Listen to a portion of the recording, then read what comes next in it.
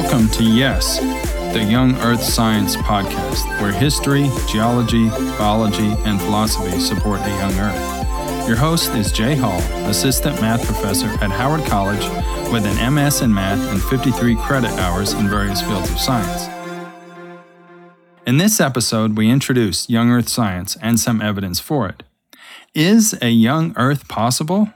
What is yes, young Earth science? Has mainstream science ever been wrong? Many geologists rejected continental drift before plate tectonics became the dominant theory. Young Earth science is the idea that this planet is thousands of years old rather than billions of years in age. According to Alexander Bird, philosophy professor at the University of Bristol, quote, "The successful refutation of the young Earth hypothesis depends on the truth of Arthurian physics. But, according to Popper's own epistemology, if one cannot depend on the truth of the auxiliary hypothesis, the theory of radioactive decay, one cannot trust the resulting datum, the age of rocks, used to refute the hypothesis that the Earth is young." Bird is referring to the philosopher of science Karl Popper. So, the young Earth position is a possibility. History supports a young Earth. The Sumerian king list has 8 kings before the worldwide cataclysm that the Epic of Gilgamesh relates. If we convert the kingly reigns from base 60 to decimal, we get 6,500 years approximately. Can Neanderthals give us a clue how old the Earth is? The average Eastern Asian has 2.6% of their DNA from Neanderthals. Go to 23andme.com to find out how much of your DNA comes from Neanderthals. It is generally agreed that Neanderthals lived 300,000 years ago. Using reasonable population growth rates, the total number of Neanderthals would have reached 27 trillion. There is evidence that Neanderthals cared for the sick, decorated their bodies, used medication, and practiced ritual burial. The fact of relatively few burial sites favors a young Earth. Where are all the Neanderthal cemeteries? So, what about radiometric dating? William Stansfield, emeritus professor of biological sciences at Cal Poly San Luis Obispo, is at least willing to interact with the evidence for a young Earth. Stansfield frankly admits that radiometric techniques may not be the absolute dating methods that they are claimed to be.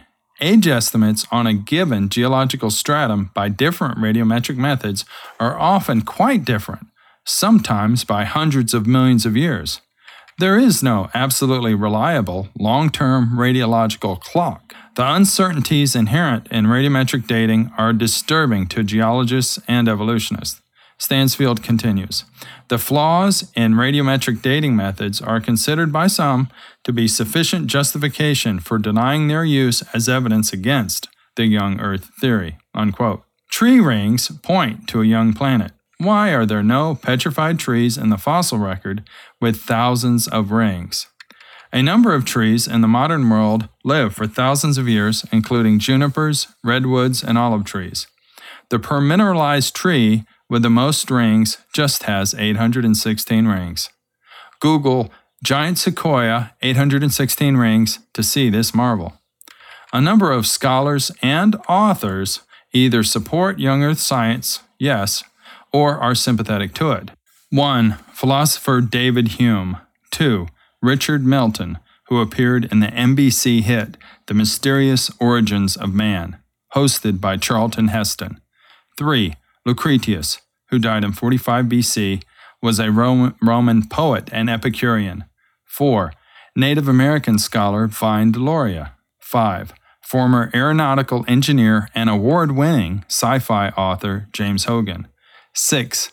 Scientific anomaly compiler William Corliss, the man behind Science Frontiers and the Sourcebook Project. As an example from this list, Corliss asked a wise question, quote, "Geology, allied with a hypothesis of evolution, has given us a multi-billion-year tapestry on which to paint the Earth's history. Has science's loom gone awry?" Unquote. Establishment science has missed the mark by expanding the Earth's age by several orders of magnitude. If we look at the beginning of the Cambrian period based on radioactivity, we get a different answer now than what was calculated in 1972. That difference is 28 million years. For the Devonian, the error is 21 million years, and for the Triassic, it's 26 million. That's a total of 75 million years. Take note that we looked at only 3 periods of the geologic column. John Jolly was the chair of geology and mineralogy at Trinity College, Dublin, and was a pioneer in radiometric dating. Jolly contended that, quote, "We do not appear to be in a position to deny the possibility that uranium may have slowed down in its rate of decay over geological time. The age indicated by uranium for lower or pre-Paleozoic rocks is about 4 times too great as compared with the age indicated by thorium," unquote. An Associated Press GFK poll published in 2014 found that there are many who doubt that Earth Day celebrates a planet that's 4.5 billion years old. They surveyed 1,012 American adults and found that 18% are not too confident that the Earth is 4.5 billion years old. Furthermore, 18% are not at all confident that the Earth is 4.5 billion years old. So a full 36% doubt that the world is as old as mainstream science claims. One's worldview involves basic assumptions about the world and how we interpret what we observe. Most geologists have a bias against young Earth theory because of their traditionalist worldview. Philosopher of science Gady Kravitz, writing in Rethinking the Fabric of Geology, published by the Geological Society of America, makes this point plain. Quote, "It can therefore be said that the geologist's knowledge of the past is based on pre-theoretical assumptions, often of a metaphysical nature, not susceptible to logical or empirical proof. In a certain sense, they are products of the geologist's imagination," unquote. Should we blindly accept the visionary pronouncements about the distant past provided by big geology, or should we follow the evidence that leads to a young Earth?